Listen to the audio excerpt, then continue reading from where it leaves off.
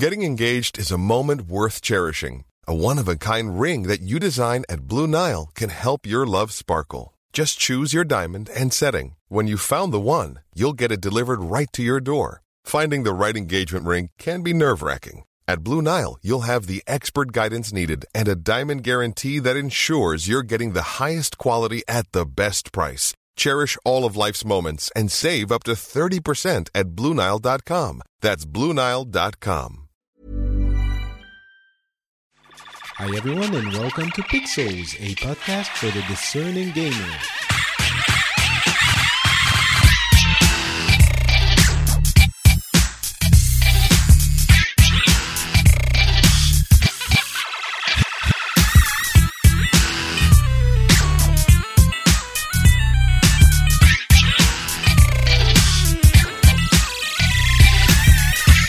Hello everyone and welcome to... What show is this? It's Pixels. We're doing Pixels in a slightly different setting.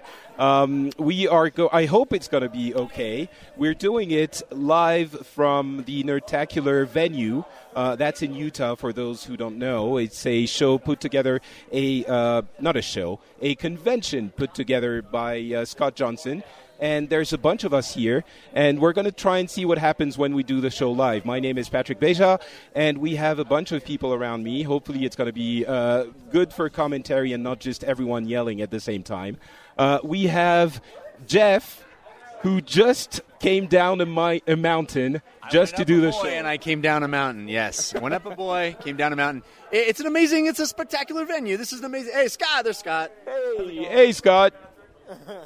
This is an amazing, beautiful, spectacular venue. It's a gorgeous day, and we decided to start talking about video games during it. For some reason. Yeah. And we might also burn completely before the show is over, because this is, like, seriously, what temperature is it in, like, American temperature? It's like 80. 80, that's a lot, right? It does sound like a lot. So Scott Johnson just showed up. Scott Johnson, everyone. We also have Terpster is here. He's playing Hearthstone, so he's not paying attention. Sorry, hello. I'm not paying attention. I went up a boy, is all I got from what Jeff said. So that was me as well. We also have James, who you will remember from previous episodes. Hi, I am seriously burnt already from sitting in the sun. But you are also still a boy, yes. Even though you did get the right to drink like 3 months ago, so that's good. We also have Garrett. Yeah, hi. I'm from Florida, so these guys are all wusses in the sun. I'm fine. And he is drinking a drink that is actually called the Angry Chicken, which is apparently not a great drink. So it's basically a margarita with jalapeno. Is that it? Like if you took a margarita and put pure gasoline in it and then put hot sauce on the gasoline. On the other hand, it does make you angry. So, that works. And so thanks, everyone, for being here. We're going to be talking about the PS4, which is apparently unstoppable. We have a little bit of EVO and Street Fighter V. We're going to have some esports growing up, meaning that people are going to be starting to be anti-doping tested. Doping, that's it. That's how you say it in your language. Doping. I like doping, too. I'm also anti-doping. Right. I'm pro-doping, but anti-doping. And a bunch of other things. So the first thing is the PS4. So we just heard that the console is basically completely unstoppable. They have now sold 25 million units, which is the only console that sold more is the Wii, which was the best sold console ever. For Q2... Does that mean it's unstoppable? I think the Wii was stopped. Well... I was just saying the Wii sold really well, but then people just stopped playing it. Well, so that's a good question, actually. The PS4 sold more than Xbox One, Xbox 360, Wii U, and 3DS combined for this quarter. So the question then becomes, all right, I'm going to rephrase, not unstoppable, grammar Nazi, because, or not grammar, it's not grammar, right? Nazi, not Nazi. That is, so I actually sent an email to someone. It's written Nazi, right? But it's pronounced Nazi. It's actually Nazi. Yeah, Nazi. But I think they are Nazis. They're Nazi. Okay, never mind. Right. We hung around. It's fine. So, the question I have for you guys is, has the PS4 already won the 8th generation of consoles? Can anyone do anything to beat it now? James has an answer. I mean, no. Once you've sold once you've got that scale of sales, well, I mean, what can the Xbox One or do? The Wii U's definitely not going to catch up to it. But the Xbox One could maybe with the back compatibility stuff, but they need games which they just don't have.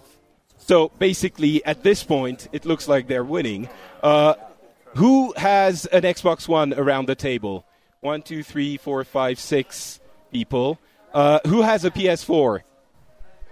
That's a lot more people. No, not really. But you guys are like, you buy, yeah, everyone has both. Has the PS4 won the console wars for this generation, Jeff? It depends on what you consider winning, right? Because I don't think the Xbox One is going anywhere. I don't think that, the PS4 has sold more units, so if that's your definition of winning, then so be it. But I don't think that means that there's necessarily a loser. The Wii U is a loser, sadly. Yeah, it sold 10 million units now, and that's not a lot of consoles for a 4-year lifespan until now. But yeah, I just don't think that winning the console generation is the same thing that it used to be. I think the Microsoft is sticking around. The Xbox One is sticking around. It's not going to be replaced anytime soon. It's going to be strong and vibrant, and there's going to be great games out for it and for the PS4. I think it's great. Either one is going to have a very strong reason to own it. I guess it's not like Microsoft is not selling Xbox Ones. We don't have numbers, but the last numbers we got put it definitely above the Wii U, for example. So they are selling a lot of machines. So yeah, I guess if you have an Xbox One, you're good. Anyway, I did get an Xbox One as well. I'm a little bit disappointed by the UI, but I guess we talked about this last episode. The UI is going to be changed though, so there's hope. I was curious, what do you consider winning the console war, Patrick? Because if you look at both consoles, at least the two, excluding the Wii U, I love it, but it's not quite the same as the Xbox and the PlayStation, a little more interchangeable. What do you consider winning? Because between both of those, I don't think either of them have any killer exclusives. The games that are really good on both of them. So I'm very frustrated with everyone right now because you're all being reasonable, and I like controversy. But okay, I can get behind all of this. It's true. The next thing, there's a bunch of other things. The Xbox One, for example, is getting a Gamescom conference, and they're going to be showcasing other games too. So there's still stuff coming. Talking about Microsoft, did you guys hear about the Windows 10 edition of Solitaire? Yes. Did you hear about this? So basically, come again, Scott? Because Solitaire. I'm sorry, what is this? Solitaire. So the game Solitaire for Nazis. For Nazis. So it's basically a how do you call it? A freemium game. It's a freemium game. So for Solitaire now, you have to pay. You get the game for free with the console, but not the console, Windows 10. But then you have to pay $1.99 to get rid of ads in it. In Solitaire, which has been packaged since Windows 95, 98? But there's new game modes. There's new game modes, there's like a month subscription or an annual subscription, and it's all optional. If you don't want that, you just put up with, invasive ads that are slowing down your PC, and, it's just par for the course. Honestly, who plays Solitaire? Like your mum and maybe your nan. It's a moot issue, but if people want to complain about stuff, then, get on board. All right, so the thing that they haven't told you is that the ads in Solitaire are for Minesweeper.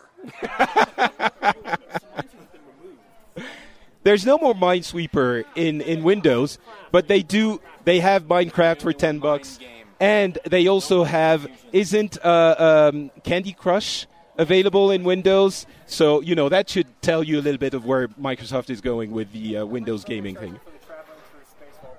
Or screensaver. How much are they charging for the traveling through space screensaver? I think anyone who uses it deserves to be charged. So, I used to sit down when I was like 7 and pretend I was on my but you guys seriously, you use the wallpaper, the screensaver? Yeah, I know. I was like 7 years old, and I had my very first Windows machine. I used to sit in front of the screensaver with the stars going by and pretend that I was flying the Millennium Falcon. That's how I had fun when I was a kid. Don't judge me. So basically what you're saying is that you don't really need games in Windows. You just use the screensaver. Well, It's fine. I ran from like 2 to 4, and I played Dark Forces silent because we didn't have a sound card. It's fun to imagine you're flying the Millennium Falcon really slowly. All right. Did anyone watch the Evo tournament matches?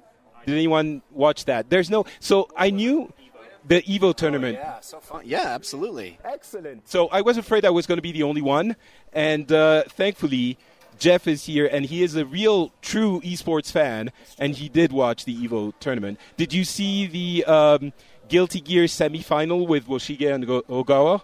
Yes, the premature celebration moment was. I only saw that in retrospect. I didn't see that live, but I did see the grand final of Street Fighter live, and it was one of the most dramatic sporting moments I've ever seen. I was on the edge of my seat.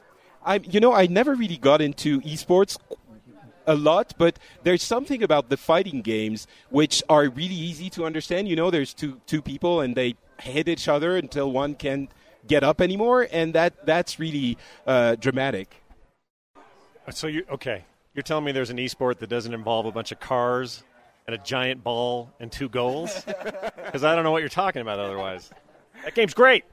It is great. I wanted to talk about it afterwards, but we can talk about it now. Do you know that Rocket League, which if anyone hearing my voice right now has not tried Rocket League and you have a PS4 or a PC, you should go and at least try it. It's a game, for those who don't know, you play soccer, or, soccer, right? Or football. Thank you. The English chapter is complaining. And except you're playing it with rocket boosted cars. And I'm really struggling to think what could be cooler. And the weird thing is that game is idiotic, but it really works and it's super fun. And they just reached 5 million downloads.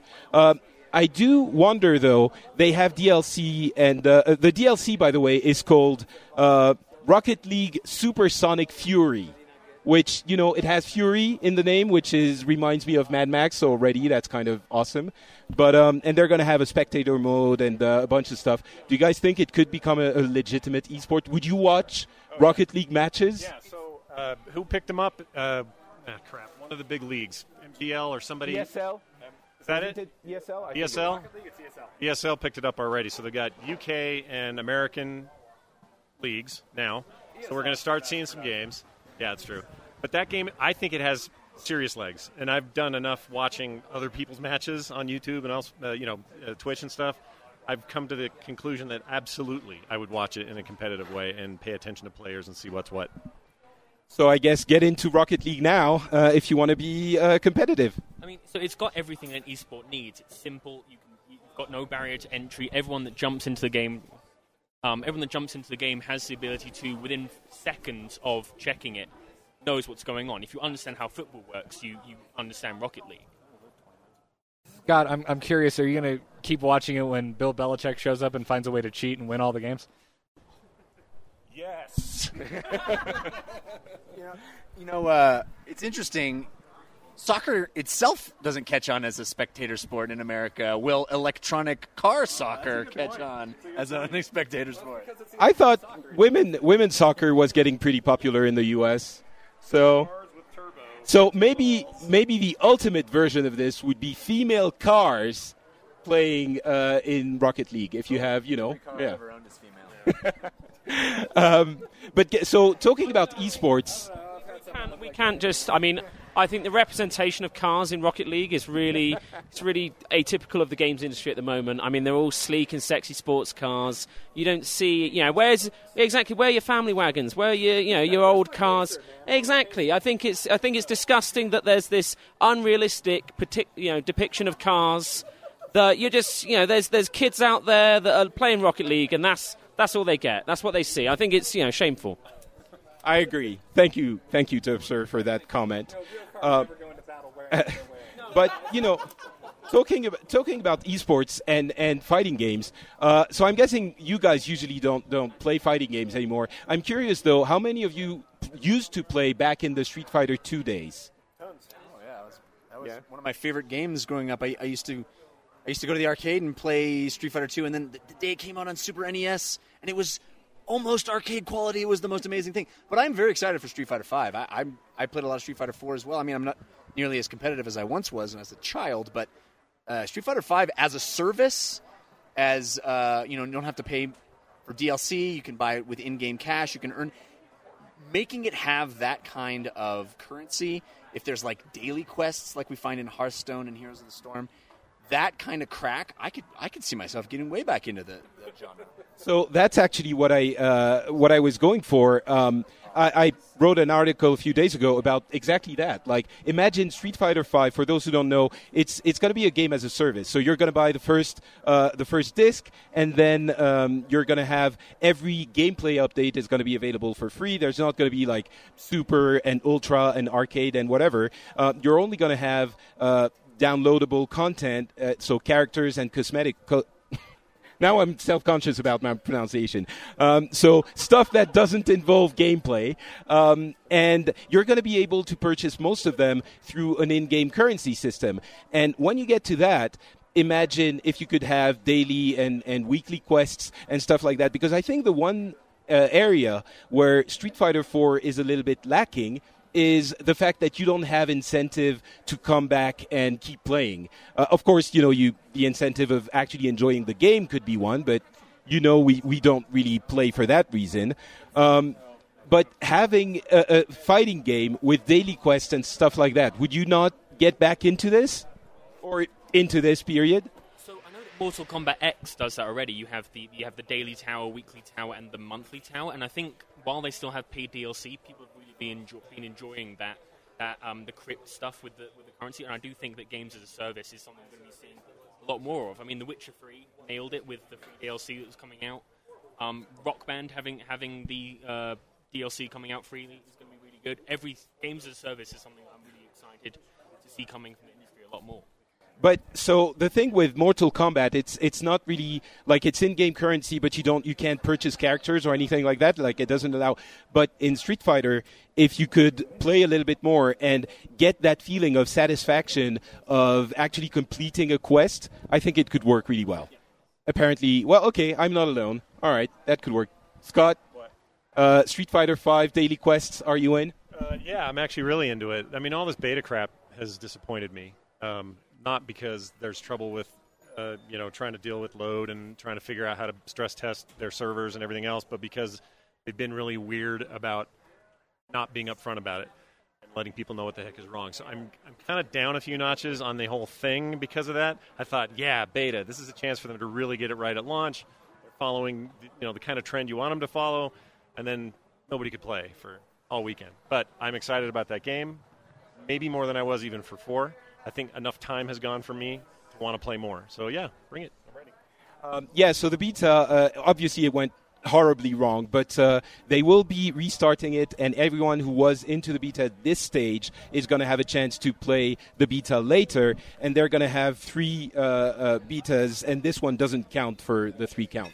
But it's a beta, isn't it? So how well should a tester see how well things work?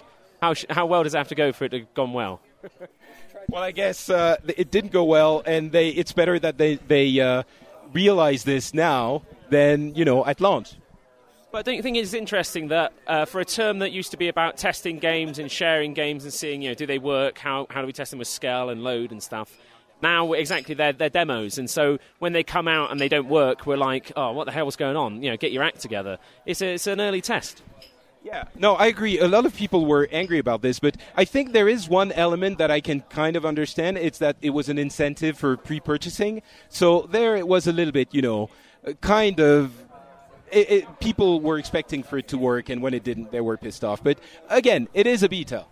I think this is, for you in your previous profession, it's people like yourself is at fault. It's the marketeers out there that are using these important game testing functions to shift more copies. So I think you should shoulder some of the blame there. Well, I am very happy to, on behalf of my entire former profession, to say that. No, but I mean, Capcom did, but no, they did handle it, as well as they could, given the complete horror that beta was. And, they're going to be also giving away some in-game thing to thank the people who are actually participating and frustrated in the beta. So I don't think you can ask for much more than that. If you were in the beta, you couldn't play, you're going to get something in-game. It's going to be fun, and that's it. So what I want to know is, as someone that doesn't really play many fighting games, is Street Fighter 4 my entry to, in your opinion, my entry to it? So Street Fighter V, they had a panel at EVO, and they actually mentioned specifically the fact that they want Street Fighter V to be more accessible. So they want it to be a game that people who maybe used to play back, in the 90s can get back into, and it doesn't have to be like this super precise one-frame hit that you have to do in order for it to work. They are really going for the very familiar for us, easy to learn, hard to master. So I think it could be interesting for some people. It's easier to get into. Hopefully, we'll see when it comes out. The next big thing is that ESL implementing anti-doping policy. So I'm not sure what to think about this. It's just, it should happen. But on the other hand, there's a lot of people saying, well, if you actually have ADHD and you have to take, Adderall, then are you considered? But, they're going to figure this out. But it's the esports industry growing up, right? We're so big now that we do need for people to be checked. The thing about Adderall and ADHD is that playing with ADHD means you're at a disadvantage. So you take Adderall to put yourself up to the norm. If you don't have ADHD, you don't need to take Adderall to deal with that, and it gives you an unfair advantage. The excuse of saying, oh, what if I have ADHD, I need to take Adderall, isn't really an excuse because it puts you up to that level of competitiveness. However, I'm hearing that people, it's an easy drug to get. Like you can go to the doctor and say like, oh, I'm feeling very ADHD at the moment, and they're going to give it to you. And so it is not going to be easy, but the alternative, which is to not have anyone tested for anything, is kind of silly. But I don't know. It's the industry is growing up. Can we come up with a list of drugs that we think would be okay to take that that probably aren't going to help you that much? Like I'm just trying to think offhand. I think like meth, for example. I think if you want to just do some meth beforehand, exactly. That's proper crazy eyes on your opponent, just playing mind games. I think would be great. Coke should definitely be banned because you'd just be too quick, too good. Exactly. But acid, I think, would be good. I think that's especially, and you could say like if you're colorblind, maybe you want to see more colors, so that could work. But what if you're playing, Harmonix's Fantasia game on acid? That might give you an unfair advantage. Exactly. Well, again, I'm not saying I know all the answers, but I think that we're not going to. I think so. I just think we should form some form of think tank to just kind of, give people guidance on, safe drugs to take for competitive gaming. And I think that, we can come up with a cool acronym that says something like, SMAC or something like that, and that would be great. We'll get on board with it. What would help me with Hearthstone? I don't know. Would the ADHD drug help me play better? It's not about reflexes, is it? So no. So there you go. Still going to suck. Shit. So you're okay with your ADHD drug? Yeah, one final thought. So there's two schools of thinking on doping in sports and in this. Either everyone has access to the same stuff, and now you're on the same playing field again, and nothing's illegal, and so you're all competing on that level, or you outlaw it and do it the other way, and then people get around it, and then they get ahead of it, and then they can't test for it, but now we can test for it, but they're already 3 months ahead on another thing you can't test for, and, they're all injecting vampire blood or whatever they do. So I wish-wash on this. I don't know which way I would go. There's days I think that we should just say, fine, get all the Adderall you want. Don't use it if you're not going to. I don't love that idea. I don't think it's healthy. I don't think it's actually the most moral choice. No, but I think the problem is if you say, well, okay, just, go nuts, then people are going to start actually going nuts. Like, if Terpster was allowed to, do drugs all the time, he would be even worse than he is now. But think how good it would be to watch, though. Like, as a spectator sport, just seeing a load of professional gamers off their tits. Like, I honestly, I just think the ratings would be huge. And I think with professional sports across the board, they should allow Herculean supermen running around doped up to their eyeballs. Because I want to watch that. Exactly. It'd be like a Zack Snyder film, just every time someone plays like Tetris. It'd be amazing. So, I mean, ADHD is just something that you have to be diagnosed with, isn't it? It's something you go to see therapists for. You can be told that you should take Adderall. Why don't they just tell people to sign for it? I think that's the idea, but the thing is, isn't like pot something that you have to be you have to have like cancer or something like in those states? And my back really hurts, and I think I would, yeah. And when I was growing up through grade school and high school, everyone and their mother was being diagnosed with ADD and ADHD. Everyone was on Ritalin, everyone was on Adderall, and I'm sure more than half of the kids didn't actually have it, didn't actually need it. So what are we going to do as far as the world of esports is concerned? Are we going to start drug testing? Because if you're going to ban it, you have to drug test. If you're going to allow it for people with ADHD, you're going to have people diagnosed with it, have that recorded somewhere. No, but I think that's the thing. If you actually are diagnosed with ADHD, then it's okay to have. Maybe it's not hard to fake. But the thing is, again, the alternative is your Terpsters like crazy all drugs are okay league, which I think we should also have, but maybe another one. Any final thoughts, Jeff, or not? I mean, the part of the story that pisses me off is the reason it happened is this jackass who was like, "Yeah, we're all on Adderall. Everybody, yeah, Counter-Strike tournament, right?" He's like, "Oh yeah, we all did it. I don't even care, man. Whatever it takes to win." Dumbass. Yeah, I guess that is. It was really frustrating. Yeah. I guess as Garrett was saying, it's officially real sports. All right, a bunch of quick additional little things. Come again, Terpster? Everyone could do esports. And so if you're on ecstasy and then competitive, I mean, that would be... What's he doing? He's still walking into the wall. Oh, game's done quick. It's not that quick anymore. All right, a game I'm sure you were all eagerly awaiting has been released, I think, today. Do you know what super anticipated game was released today? Anyone? Which one? Is that the word super in it? Is the word super in it? No. It is a game that has... Well, it's... Okay, no one cares. It's Angry Birds 2.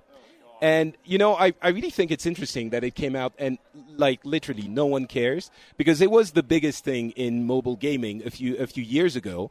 And now it's just they completely... Rovio completely... I wouldn't even say mess it up. But what I would say is it kind of seems to confirm this idea that those huge mobile games take off really not because the studio or the developer behind it has some sort of mastery of game design on mobile, but it's just between marketing, word of mouth, and we don't really know why. And so this one, again, Angry Birds should have been something big, and I mean the second one, and it's just not. Well, I don't know. I think you've got to give it time. Equally, Angry Birds, Rovio said they were literally throwing mud at the wall. And it was just seeing what stuck. And I think it was their, 16th game that they released. And, it's $1 billion property or more. And, whilst it's Angry Birds 2, I've played, 6 Angry Birds games already. So I think, really, I think it's just that lethargic. I'm just tired of the brand, I think. I don't exactly. It's Call of Duty, exactly. It's just done again and again and again. I was just saying, it's the same thing that happens with AAA titles. We're just this year getting Rock Band and Guitar Hero coming back after a multiple-year hiatus because both Harmonix and, EA took Guitar Hero? Activision took Guitar Hero and ran it into the ground. They just oversaturated the market. You could add as many keyboards as you wanted. No one gave a crap anymore. My question is, why didn't they save Angry Birds 2 for the Angry Birds movie, which is coming out next year? I mean, surely that would have been a much better time to release the game. I think they ran out of money. Angry Birds the movie, the game will be coming out then. Very possible, yeah. But it's a company that works on marketing and licensing and all of this. And so anyway, I think mobile games are very often overrated. Those big successes, it's just one other indication that they're not games that are successful because they're good. It's games that are successful because they're in the right place at the right time. That's my interpretation. But so you guys, did you see the news about Fallout 4 and the ways you can name your character? Name.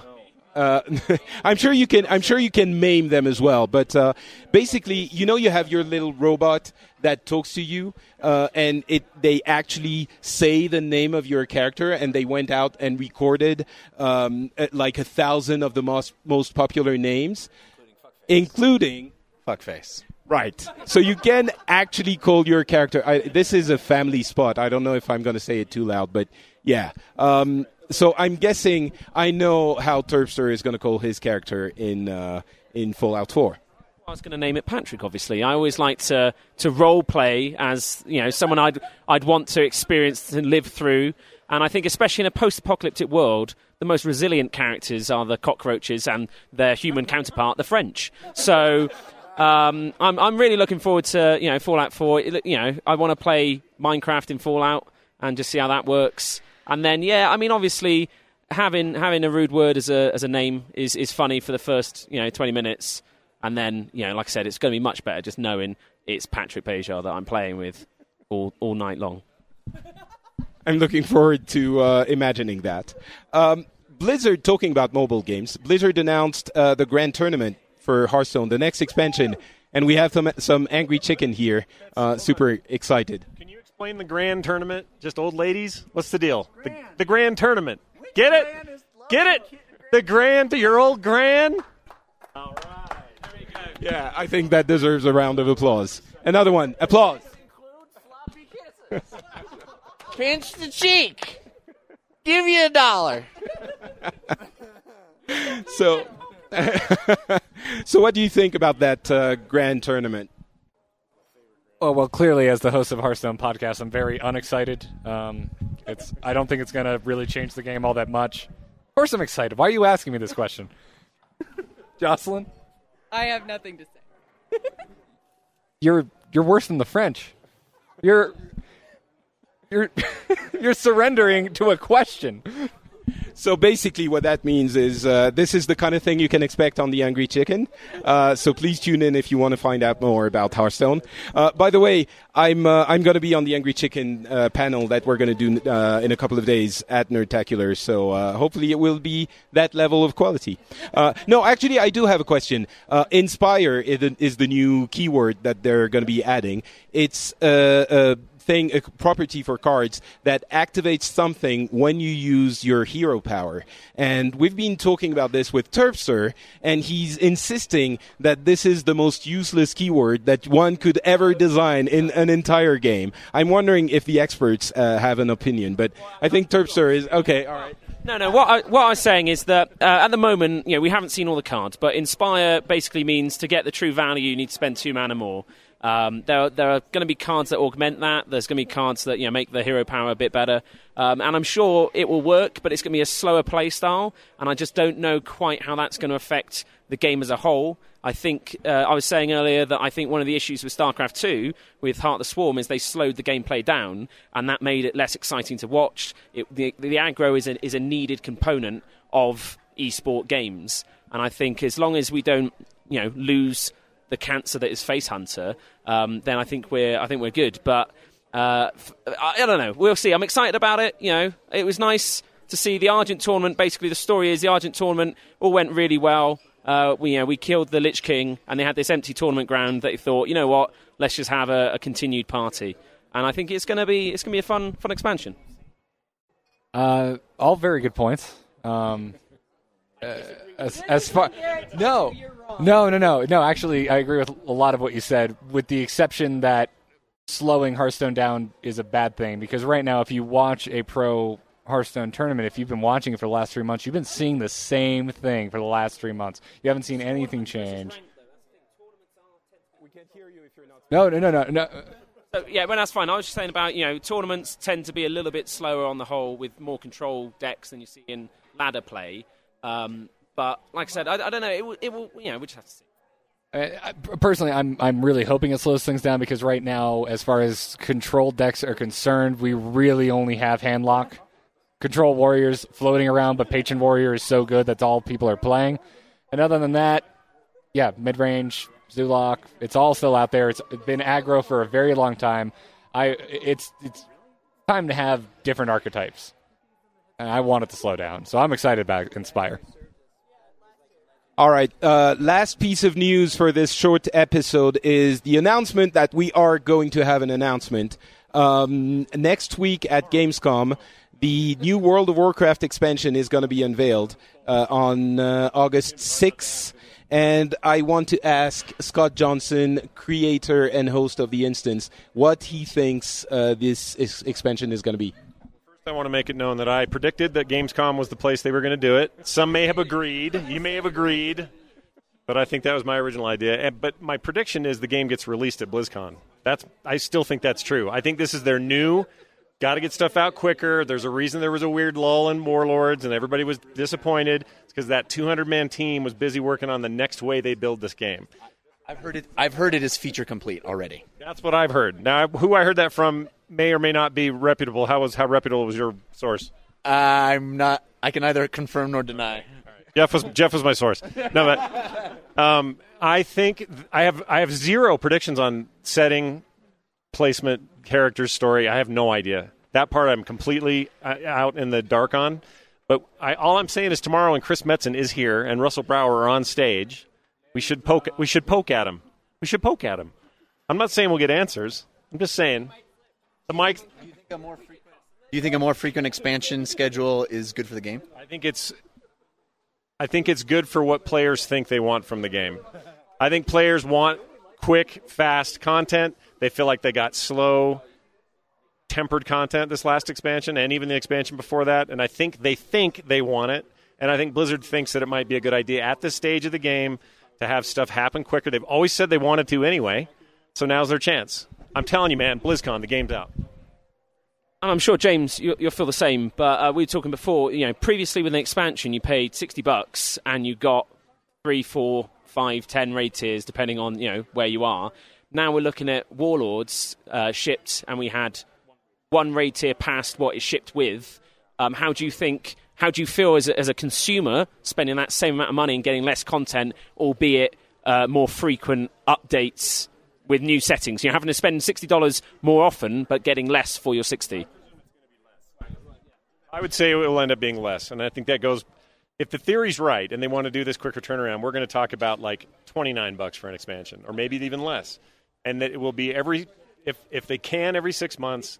It keeps people on the hook. It keeps people. Okay, wait a second. You're saying we're going to get an expansion every 6 months? No. An announcement of new content every 6 months. A release of that content 6 months later. Do you understand what I mean by that? So Gamescom announcement, BlizzCon release. Gamescom announcement, BlizzCon release. That kind of schedule. I could be dead wrong, but I just feel like there's a reason that we had that weird, quiet, nobody's talking lull. The Warcraft devs just went silent, and everybody was pissed all the time, and it didn't matter. And I think that was them doing something else. And I think this is what they're doing. All right. Terpster wants to say something else. I just want to ask Scott. Scott, so you're telling me that Blizzard, okay, the company renowned for charging us more for a thing than any other company could charge us for, is gonna sell the expansion for less than they have previously? Yes, I think they'll sell it. I think they'll sell it for less. It'll be less content though, so they'll sell us smaller bits of content for less money more frequently. Still be a subscription. But if this is the end, if we don't get any more content for Warlords, we just paid $10 more for the least amount of content in the history of the expansion cycle of the game. So your I hope you're right, but your logic confuses me. Well, I think Scott's logic confuses everyone, but so I don't know that you've been right more than you've been wrong. I think that you point out when you're right more than you point out when you're wrong, but it's two different things. Jeff, are you still playing WoW? You used to be super big into WoW, but you know what happens is I get super big into WoW every time a new expansion comes out, and then I play that expansion. I get to the first set of raids, I progress a little bit, and then my attention wanes. And so another expansion announcement is going to get me excited about WoW again. It's going to get me back in. And if those expansions start coming more frequently, it's probably going to be effective for me and the kind of gamer I am. However, I will say, every time an expansion comes out, all that raid gear that's super hard to get gets immediately outdated by greens that you get in the first few quests of the new expansion, right? So does that create a situation where the raid gear itself is undervalued? If you're always looking at 6 months later or a year later there's going to be a new expansion, does it cheapen raiding? Well, I think it... Okay. This assumes... Sorry, host man, I took your mic. This assumes that this content means 110, 120, 130 levels, like we're going to keep doing the same thing. I'll go back to another prediction I made, that we're getting to a point where the content that will come out won't necessarily be, here's another 10 levels of content. Here's a bunch of new quests. Here's some greens that now beat your raid content, the stuff you just did. It may just be a big swath of stuff that maybe used to be patches. Maybe it's a little more solid than that, but it's stuff that just takes your 100 to better gear. So your 100, better gear, better tier, whatever. I'm not convinced they're going to try to go to 1 million with their freaking levels.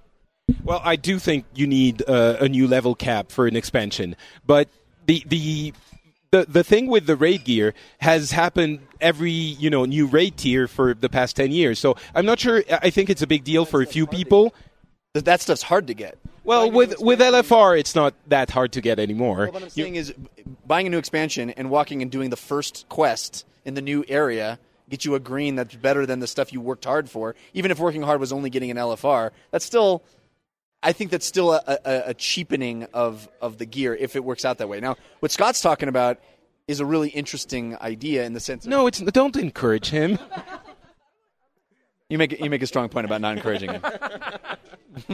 No, but so I mean, I do think that it will piss off a few people who were already kind of ticked off by the fact that a new expansion would render their old gear crappy. But I think the people who go chase the best gear also go chase it for the challenge, and the gear is sort of a nice badge that they get. And once they've done it, they've done it. It's not like it's being taken away from them. However, I do believe that the most important thing that anyone said around this table about this new expansion cycle is you, Jeff.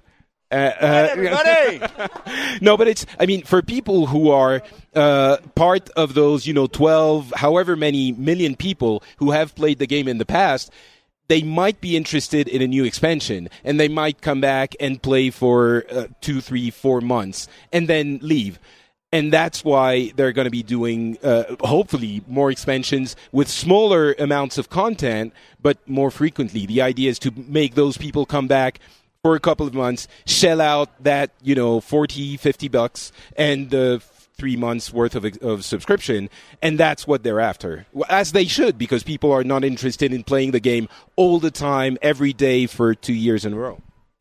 While I can see them doing that, it doesn't sit well with me at all, because isn't that what our subscription is supposed to pay for? Surely that's paying for patches, right? I don't want to spend $30 for a content increase like we got in, the Tanaan jungle patch. That's what we're paying a subscription for. $30 on top of that feels like we're not really going to be getting it. I think an expansion is normally a new continent, a completely new nemesis and story, new progression. WoW's all about progression. You level up, you get gear, you level up everything. It's all about filling up bars. They just give us more bars to fill up, more reps, more everything, and just keep us entertained. The biggest problem with World of Warcraft is burnout from either doing the same garrison stuff every single day, and I think this gives them an opportunity to say, okay, new expansion, we're not having a garrison, because that doesn't actually sit well for the game that we tried to make. So, I completely agree with this. It's a chance to refresh the game a little bit. It's a reset button, kind of. What we're paying for with our subscription is content, of course, but we tend to forget with all of those free games, it's also for the servers. The infrastructure is much more, onerous, expensive than it is for many other games. But I agree. It is a little bit annoying. I do think that since people are, expecting lots of content for their subscription, but they're not staying for the long run. People are going to be happier paying for an expansion and 2 or 3 months and then leaving because the content is going to be 1 or 2 patches for the super hardcore anyway. And the more casual player, which the entire player base has become a little bit more casual, as we were saying, they're not playing, every day for 2, 3, 4 years in a row. So the model of smaller, more frequent expansion works better with the current way people enjoy MMOs, or at least World of Warcraft. All right, I think that is the last piece of content I wanted to discuss. That is going to be it for this, as I was saying, slightly shorter episode. I'd like to thank everyone for being on the show, and basically Scott and Jeff burning under the Utah sun with me. It's getting a little bit painful. So before we turn into vampires in the sun, we're going to close the show. Thanks everyone for being here, and people on the feed, we're going to talk to you. We actually, if you want to hear us repeat everything we just said about WoW, you can listen to the instance which we're going to be recording tomorrow. But we're going to have Chris Metzen and Russell Brower and Randy Jordan, Randy Deluxe, on that show, and the usual hosts except for Dills, who will be with us in spirit. So that's going to be recorded tomorrow. You'll find it on the instance feed, and you'll find the next episode of Pixels in a couple of weeks. Thanks everyone for being here. Thanks to the wonderful audience, and talk to you in a couple of weeks. Bye.